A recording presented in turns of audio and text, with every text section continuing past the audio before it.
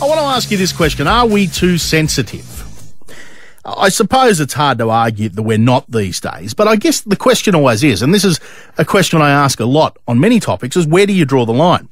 ABC Chair Ita Buttrose says the media is too PC, too politically correct, and she's right. But is it the price we pay for the erosion of good manners and decorum?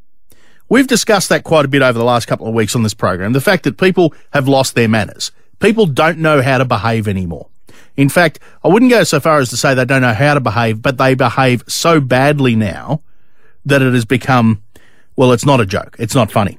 Once upon a time, we were more resilient. We were less sensitive.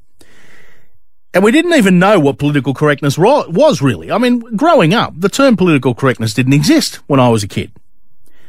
But we also knew it wasn't okay to abuse people and troll them. We didn't become anonymous heroes and keyboard warriors. So while we all complain about political correctness gone mad, and I'm guilty of that myself, is it too late to turn back the tide?